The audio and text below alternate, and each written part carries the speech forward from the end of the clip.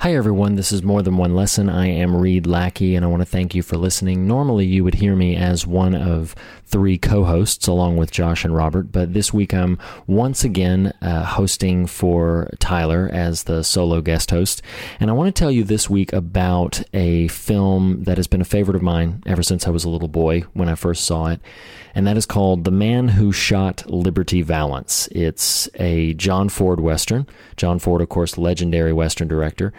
And it stars John Wayne and Jimmy Stewart. Also stars Lee Marvin and Vera Miles. It's a film that is somewhat unique in terms of its a little bit more pessimistic theme, and it has an air of cynicism to it. Not completely cynical, but definitely has an air of cynicism about it. But at the time, the big selling point behind it was that it was pairing John Wayne with Jimmy Stewart, because John Wayne, of course, one of the pioneer actors of American Western cinema. Jimmy Stewart at this point had also become known for his Westerns, because following World War II, he had made a large string of Westerns, including Winchester 73, The Naked Spur, Shenandoah, a number of others that escape me at the moment. But Jimmy Stewart had become prominent for some of his Westerns, and so pairing the two of them together was a huge selling point. It would be the equivalent of, say, in the film Heat, when Al Pacino and Robert De Niro finally shared a scene together, or to speculate about a film that might be made today, if you saw an action film that was going to feature Denzel Washington and Idris Elba, it would, just a major star pairing, a major two people who are incredibly famous on their own and well known for this specific genre, now finally teaming up together. So the film itself, I can't really talk about what I want to say about it without giving away most of the plot. So if you do want to remain utterly unspoiled, then I would recommend trying to locate this film. It is a wonderful, wonderful movie. Of course, it's from the 60s, so it has an older style, but it's incredibly well paced. It clips along. It's 2 hours, but it feels much briefer than that. And it's really a very rewarding experience. I will say also that I personally consider it to be more rewarding upon repeat viewings, because when you know the major conceit that is revealed at the end of the film, it can help you appreciate some of the subtlety, some of the melancholic tone that happens in the first 30 minutes of the film. So by all means, if you haven't seen it, I'm about to spoil all of it, so just kick back for a few minutes. But if you want to see it, seek it out, and then come back and join us at that point.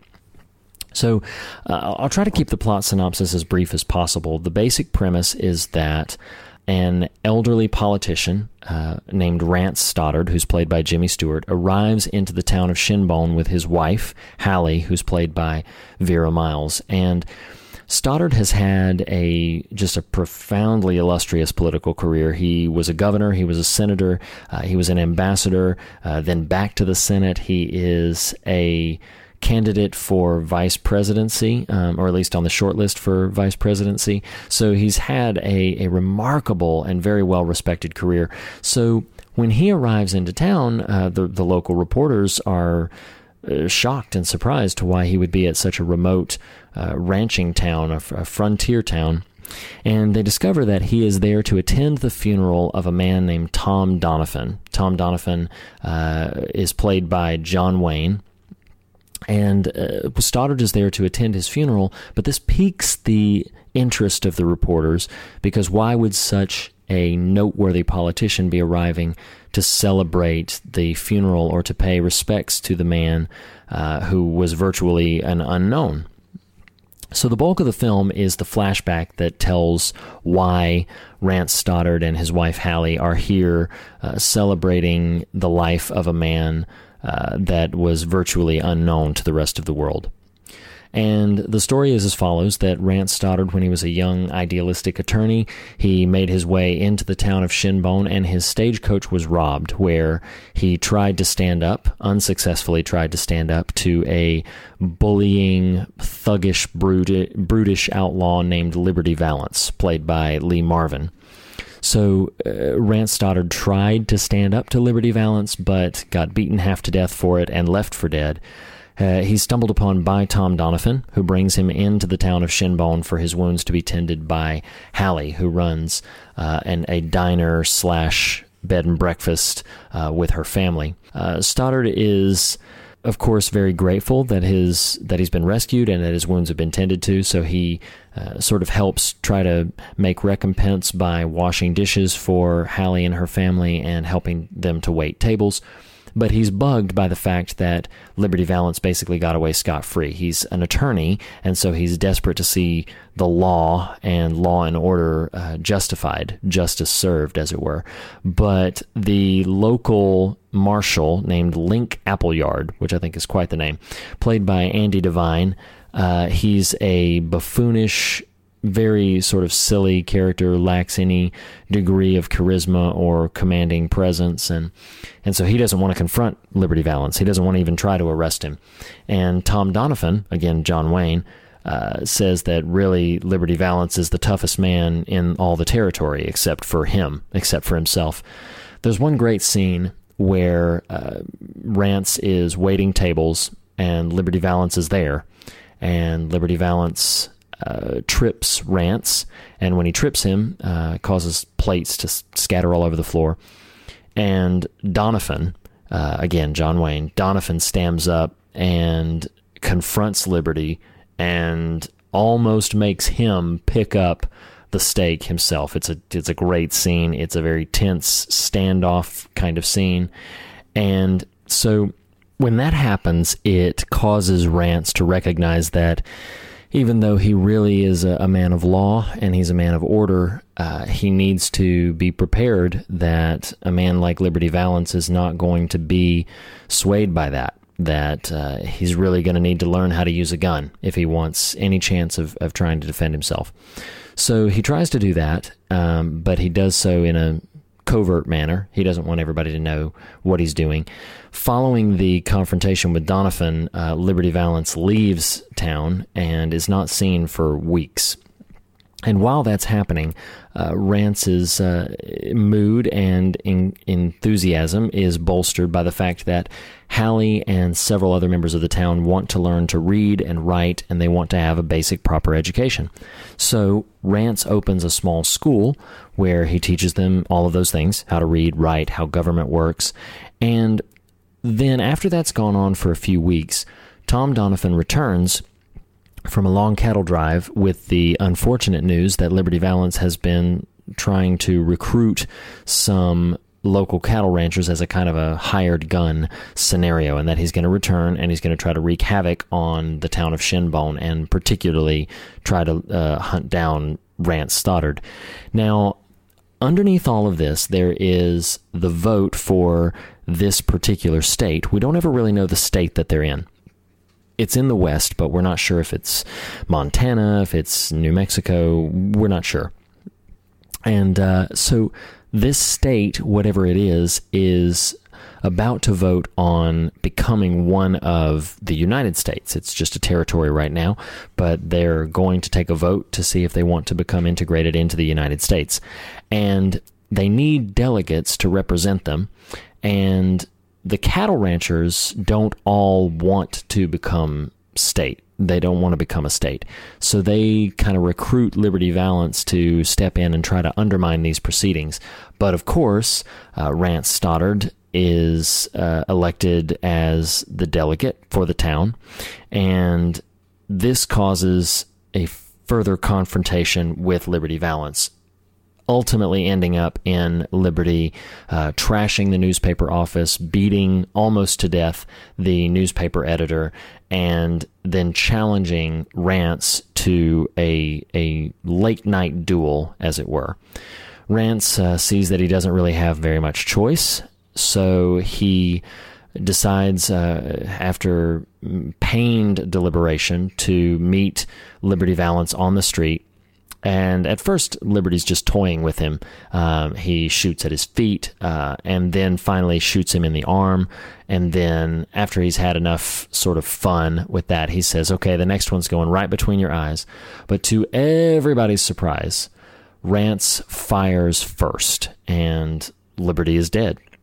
So it immediately followed that Rance is seen not only as a man of law and order who brings tremendous education and tremendous dignity to the town, but that he can also defend himself, and that he is single-handedly responsible for ending the evils of the bullying and brutish Liberty Valance.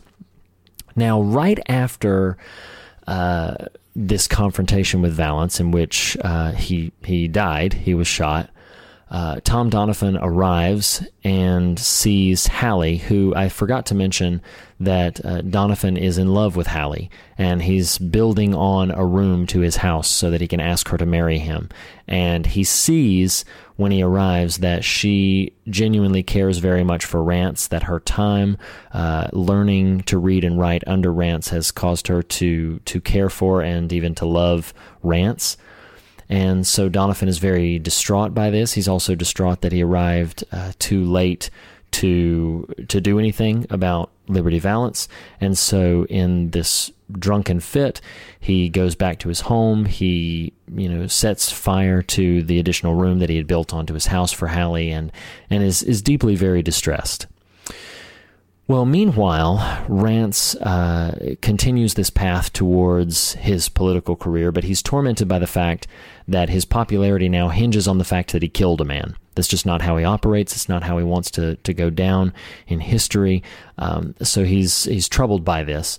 And eventually, when that very fact is made a point of debate in the vote to elect him as a delegate, he exits, and he's about to resign and go back east and just pretend he'd never heard of the place called Shinbone. So as he's doing this, as Rance is about to leave and exit his political career, he's confronted by a very haggard and rough-looking Tom Donovan, who tells him, and this is the big conceit of the film, which you could probably see coming, who reveals to him that he, Rance, did not shoot Liberty Valance, that in fact, at the same moment that Rance fired his gun, which clearly would have missed wildly and he would be dead, Tom Donovan was waiting off in an alley and killed Liberty Valance at the same time that Rance had fired his gun. So Donovan is really the man who shot Liberty Valance of the title, but everyone in the town and everyone in the territory thinks that Rance is the man who shot Liberty Valance. So with his conscience clear that he did not actually murder the man, Rance decides to go back and to continue to pursue this political career. Donovan kind of commands him to by saying, if you don't do this, then the whole reason why I did everything will be for nothing. Because Hallie loves Rance and Donovan loves Hallie, and he just wants to see her happy. And so he said, you taught her how to read and write, now go give her something to read and write about, which is a pretty poignant statement. So that concludes the story. The rest is history for them. And at this point that Rance has been telling, again, we're back in present day, Rance has been telling the reporter about the truth of the man who shot Liberty Valance, and the reporter takes his pages and pages of notes and rips them up and throws them in the furnace. And then he says, this is the West, sir. When the legend becomes fact, print the legend, and leaves it at that. So in the conclusion of the film, we get the impression that Rance is going to retire from politics, that he and Hallie are going to come back to Shinbone and settle, and maybe he'll do some local law, live a much quieter sort of retired life. And that's how the film ends. The final moment in the movie, though, is pretty melancholy and quite poignant, because the train conductor, who's very impressed and very delighted to have the respectable Rance Stoddard on his train, he tells him that he'll make any accommodations that are necessary because nothing is too good for the man who shot Liberty Valance, which of course causes Rance to pause and reflect with great sorrow about the reality of the situation. So it's a film that, of course, is touching on a wide variety of different themes, one of the most prominent being the narrative that we choose versus the narrative that happened. And I have some conflicting thoughts about this that I want to unpack for you in the next few minutes. The statement that the reporter makes, that when the legend becomes fact, print the legend, it struck me in this current climate we're living in, and I won't speak too much about this, but this current climate we're living in where I feel that media is frequently under scrutiny. We've recently heard the calls of fake news and how much can you trust the media. There is an idea that the media is purely perpetuating false narratives, and there seems to be a profound distrust of the media. And so it was fascinating to watch this film with that current climate in the sort of back of my head, because this is a case where, for years, a man built his entire political career, through which it is given the great impression that he has done a lot of good, that he himself is just a genuinely good man and has done a lot of good with it, but he has predicated his entire political career on a lie, because he became respected as the man who shot Liberty Valance, and he did not shoot Liberty Valance. And even more tragically than that, Donovan, who actually saved Rance's life, did not get the girl, did not get the glory, died. We get the impression he died alone and lonely, and that he just spent out the rest of his days in his closed off little hovel, his cattle drive, his work, his helper, who's named Pompey. They just lived a quiet life from that point, and that he had essentially made these two people very important, and he had propped them up by his secretive self-sacrifice. And it touches on some complicated emotions that I have, because obviously as a believer, we cherish truth and we cherish honesty. And it's something that I've never been one to really buy into the idea of a greater good through dishonest means, that even though a lot of good took place from something, if it was founded on deception, or if it was founded on a lie, then is it still really good? Is it still a good thing that has happened? And it's a complicated question. It's something that is troubling when you get right down to the meat of the history of things, but it's also something that poses some interesting questions when we think about historical narratives, when we think about biblical narratives, when we even think about personal narratives, as we look back on trying to reflect on what it was that happened in any given story that we're remembering or reflecting on. What was it that happened? And that line, which is a pretty famous line, you may have heard it before, when the legend becomes fact, print the legend, is an active choice to perpetuate a narrative that you know to be false, because you know or believe that that narrative is the most important thing, the most vital thing. And something that it makes me think of from a scriptural perspective is I have always been fascinated and at times haunted and troubled by the story of Jacob. Jacob in the book of Genesis. He eventually became Israel, and from his 12 sons, they were the 12 tribes of Israel, and so Jacob, became the nation of Israel, as it were. But in his life, He was called, his name Jacob meant supplanter or deceiver, and there's an incredible amount of deception, both him being deceived and him deceiving other people in his story. And the most prominent example of that is when he stole his brother's blessing, his brother's birthright blessing, by when his father Isaac was growing old and it was time for him to bless his son. Esau went out into the wilderness to kill an animal and to prepare it the way that his father liked. But meanwhile, Jacob, sitting nearby with his mother's help, he killed an animal, prepared it, brought it into his father.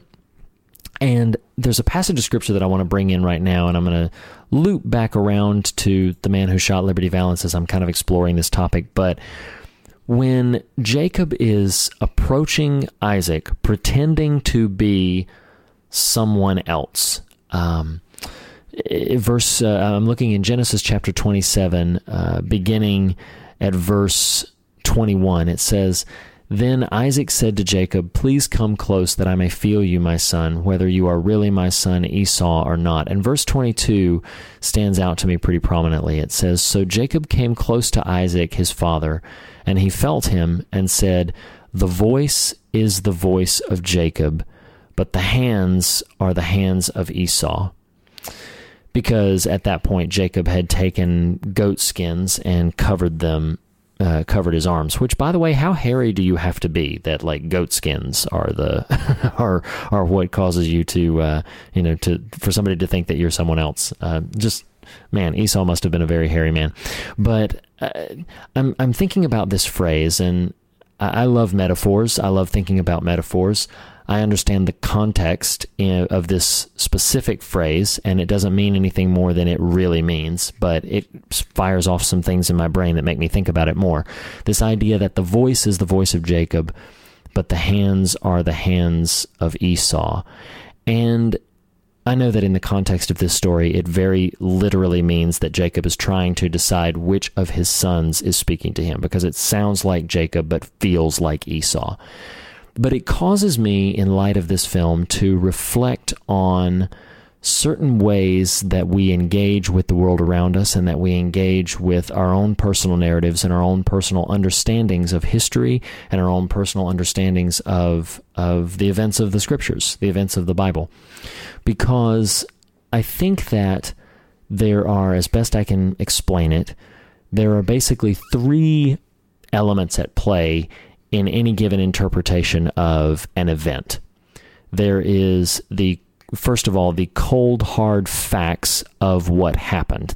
The blunt, no respecter of persons, no respecter of emotions. This is what happened. That's one element. It's just the factual occurrence, the factual events at play. The second thing is why did this event take place? What brought us to this point? There's a recent show that I think was surrounding this entire idea, or this entire question mark, called American Crime, where it seemed like they were far more interested in how we get to a point of great crime taking place rather than just trying to explore it in an aftermath scenario. They were very interested in what sequence of events, what conversations, what chance occurrences led us to this pivotal thing. So first we have the cold, hard facts of an event. Secondly, we have what brought us to this point, the causality. What does this all mean or add up to? And then the third thing is what I'll call bearing witness. The third thing is, as I'm watching, if I'm seeing something from an objective perspective, standing outside of the actual events, and I'm looking in on it, I'm going to have a certain interpretation of what I think I'm seeing. I'm going to be reading tone of voice. I'm going to be trying to understand motive. I'm going to be trying to get inside the heads of the characters, of the people that I'm seeing. So you have the cold, hard events of a case. You have what brought us to this point, and then thirdly, you have the bearing witness, the interpretive events. And in light of the events of the man who shot Liberty Valance, where, When the legend becomes fact, you print the legend. In light of reflecting on that in conjunction with this scripture, the voice is the voice of Jacob, but the hand is the hand of Esau. I wanted to say that it is entirely possible that we may see a thing or experience a thing or hear about a thing and have an immediate emotional reaction to it, or have an immediate sort of drive. It may compel us to act. It may frighten us and force us to retreat. It may inspire us. It may frustrate us. It may infuriate us.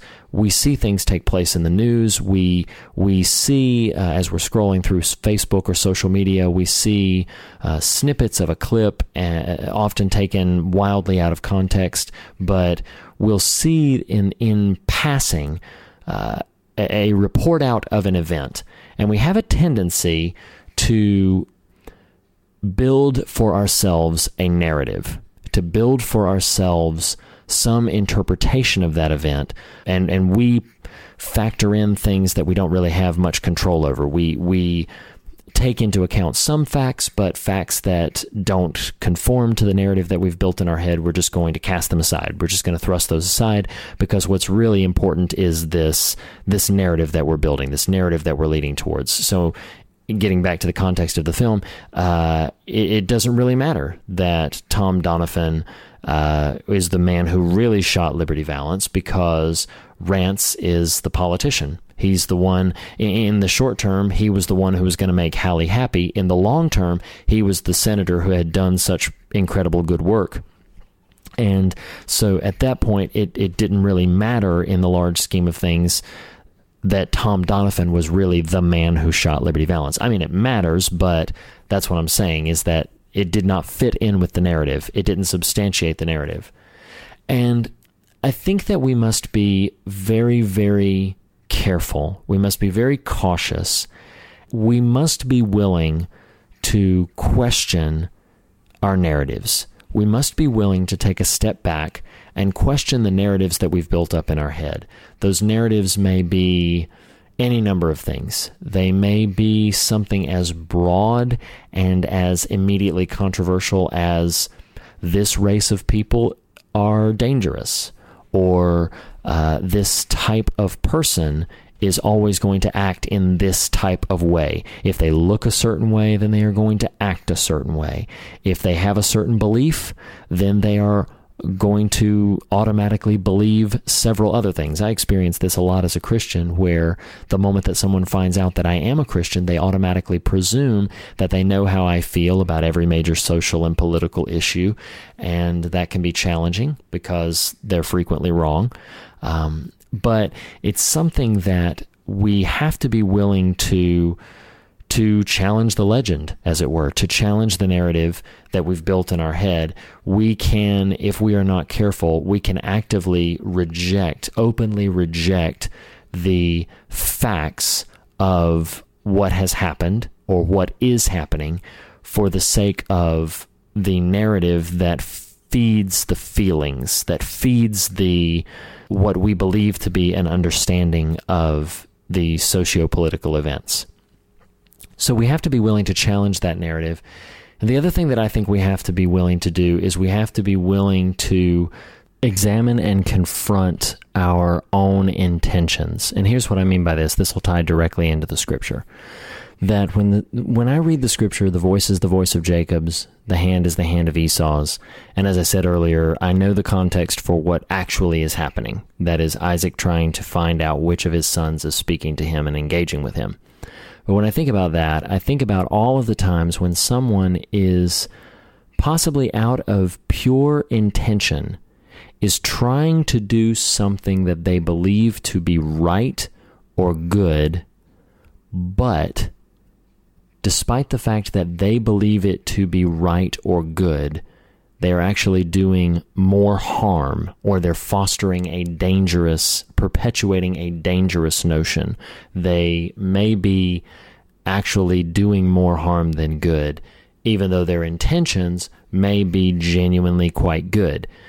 In those instances, that's what the language evokes in me in terms of metaphor, that maybe when one person is trying to do a thing, you would say that was the voice of Jacob's, that this is their intention, but their intention may not be matching the end result, that what they're intending to do may be something dramatically different than what they are actually doing. The voice may be the voice of Jacob, but the hands may be the hands of Esau. That when someone feels the need to call out the frailties or the shortcomings in another person's life, they may be intending to try to challenge or convict this other person or spurn them on to good works. But in reality, they might be fostering condemnation. They might be making this person feel ashamed. They might be making the person, in the name of trying to help them or goad them into good works, they might be making the person feel more and more worthless. Let's get it out of the religious arena for a second. Someone may be simply trying to, in a political ideology or in a political spectrum, someone may be simply trying to do the right thing from their perspective, but then in actuality, they may be fostering something more dangerous or fostering something more destructive in the world. And in the name of compassion or in the name of open-heartedness might actually be dispelling standards, or they might actually be just revoking any sense of structure and order, and again might be causing something far more destructive and dangerous. So where I'm going with this is that sometimes the intentions that we have do not align with the end result. They don't align with the ultimate effect that we're having on the world around us, or that we're putting forth in the world. And a lot of times we can, because of the narratives that we've developed for ourselves, because of the revoking and ignoring of factual evidence to the contrary, because of our tendency to print the legend when the legend becomes a fact, we have a tendency to just continue in a path even if we recognize that path to be destructive. We feel like we've gone too far down the line, and we feel like we're unwilling to repent.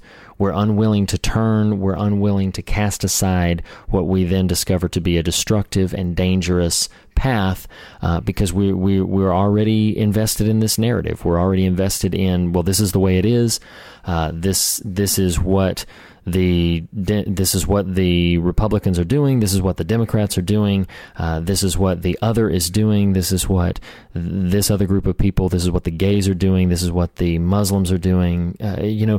Insert whatever term you need to into the other that you would put forth.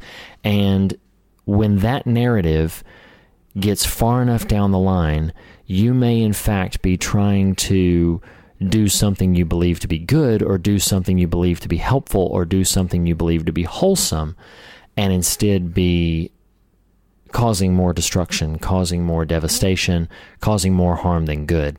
So these thoughts are a bit rambling. I feel like they are struggling to be cohesive. So I'll try to bring it around with just this one sort of final thought and then say goodbye. We have to be very, very cautious of printing the legend. We have legends in our head. We have narratives in our heart, things we believe about other races, about other genders, about other cultures, about other people, about other political ideologies, about the other on the other side of the fence. And when we print the legend, and when we ignore the facts in the case as they're brought to us, then we're in a very dangerous place. We are in a place where we will then begin to make choices, and it will be divided, like a voice of Jacob with hands like Esau. And we will lose hold of what our ultimate goal is, of what our ultimate ends should be.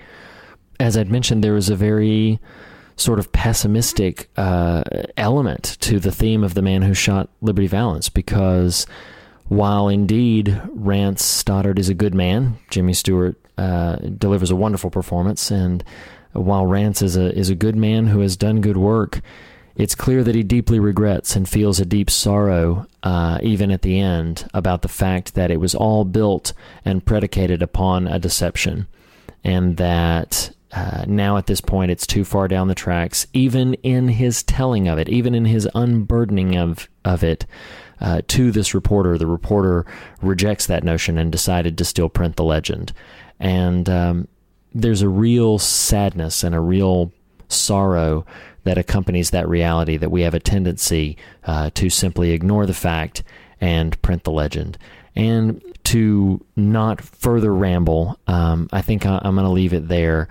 And I'm going to ask that each and every one of us take a step back, and before we share that thing on social media, before we continue to foster that notion among our coworkers, before we continue to perpetuate these notions from our pulpits, whether those pulpits be inside of a church or from our living room, before we continue to perpetuate these narratives about the others among us, I would encourage us to examine the facts. I would encourage us to do a bit more research, to try to get inside the shoes and inside the experiences of someone with whom we might initially not agree, or with whom we might initially not quite understand, or maybe even be a little afraid of. And we should try to understand them better and try to know more where they're coming from, what their experience is like, and try to listen and try to hear and try to understand what it's like for them on the other side. So The Man Who Shot Liberty Valance is a phenomenal film. It's got a wonderful performances by Lee Marvin, John Wayne, Jimmy Stewart, Vera Miles. They're all excellent. Even the cast of supporting characters are really wonderful. It's paced very, very quickly. As I mentioned, it's about 2 hours, but it just clips along. It'll practically be over before you know it. It's very propulsive narrative. I think it's a very rewarding film, but it's also a very challenging and provocative film. And it certainly made me think quite a bit, even in some ways that I don't quite have answers or resolutions to yet. But I hope you've enjoyed this brief exploration of a film that I think deserves some further consideration, some further examination. If you have anything that you would love to say about this topic or love to say about this film in general, then feel free to leave a comment on this post, and we will be back with a regular formatted episode. I think Tyler is going to be back with us next week. So thank you very much for listening, and we'll catch you next time.